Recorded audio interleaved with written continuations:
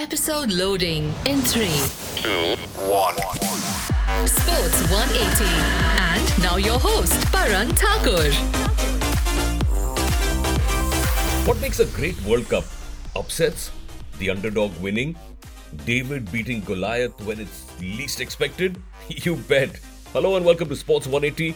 I'm Paran, and the biggest upset of the FIFA World Cup happened yesterday when Saudi Arabia came back from a goal down to beat Argentina 2-1.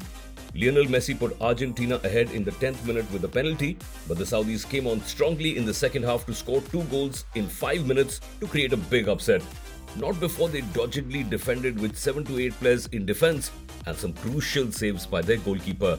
In other results, Denmark and Tunisia played out a goalless draw, ditto with Mexico versus Poland, and defending champions France rallied from a goal down to beat Australia 4-1, with Olivier Giroud scoring twice and a goal from Kylian Mbappe. Today there are 4 matches: Morocco versus Croatia, Germany versus Japan, Spain versus Costa Rica, and Belgium versus Canada.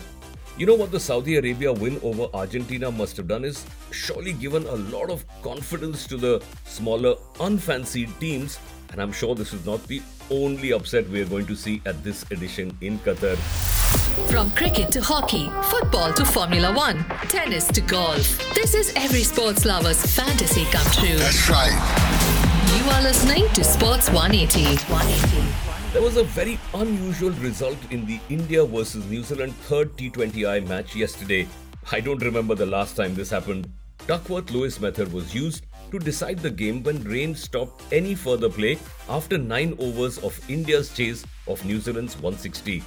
The par score at that stage was 75 for 4, and that's exactly where India were, so the result was a tie. Mohammad Siraj was adjudged player of the match for his 4 for 17 as India took the series 1-0. Next on the India tour is the 3-match ODI series beginning on Friday the 25th of November at Auckland. And in more cricket action, Australia completed a clean sweep of their ODI series versus England, winning the last match by a huge margin of 221 runs. And that's it for today on Sports 180. We've reached episode number 36, and sure, the listenership is increasing, but I could do with more followers on social media, Twitter, Instagram or Facebook. Please follow us on our handle at Sports180. That's SPORTS, the number 1, EIGHTY. You got it right? Okay, cool. See you tomorrow. Sports 180. All things sports in 180 seconds.